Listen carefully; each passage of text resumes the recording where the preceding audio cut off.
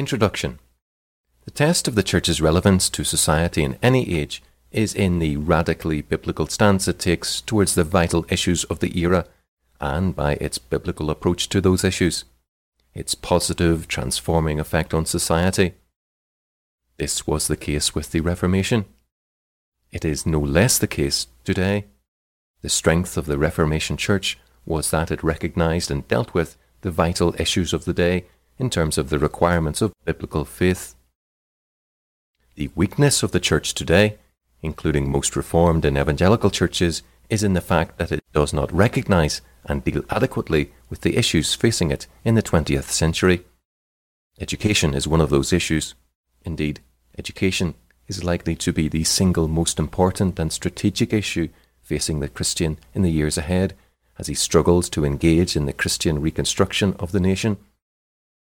Without the development of a self-consciously Christian educational movement, there will be no reconstruction of our nation in terms of the Christian faith. Education is the high ground in the Christian's battle with the forces of humanism and atheism, which control so much of our lives and which, were they able, would deny to the Christian his God-given responsibility to provide an education for his children which is in conformity with the demands of the Christian religion. It is vitally important, therefore, if we are to be salt and light in our generation, that we address this crucial issue and develop an understanding of the Christian principles relevant to the philosophy and practice of education.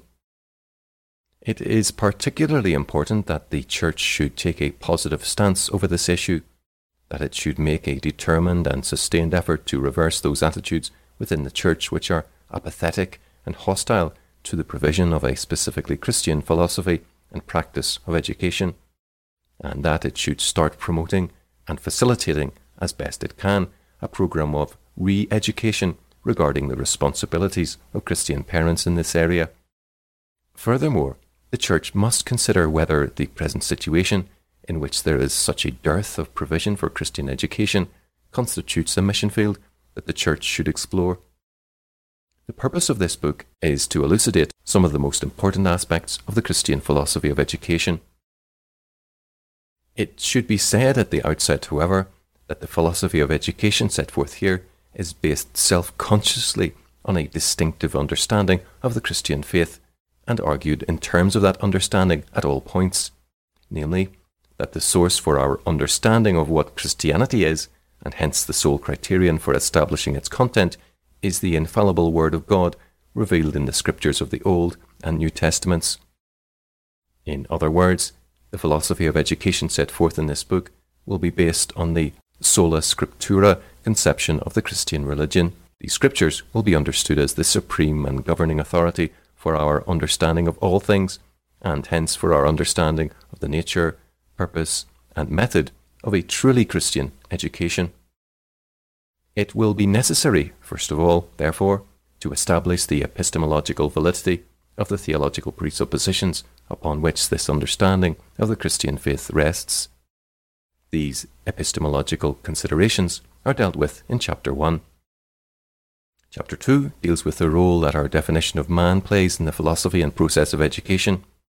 Here, the current humanist concept of the primacy, and hence the idolizing of the peer group, is considered, in contrast to the Christian view of the image of God in man, which is the primary factor in the Christian philosophy of education.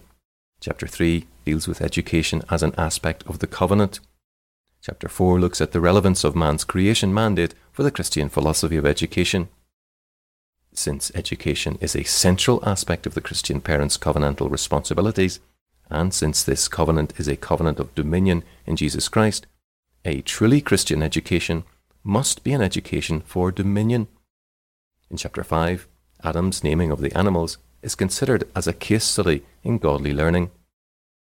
The significance of education in the preservation of our civilization and the transmission of our culture to future generations is considered in Chapter 6, and the final chapter deals with the role that the local church as an institution should play in the provision of educational services under normal and abnormal circumstances. The issues dealt with in the two appendices, while not directly related to education, are included here since they help to shed light on the theological perspective which forms the basis for the philosophy of education set forth in this book.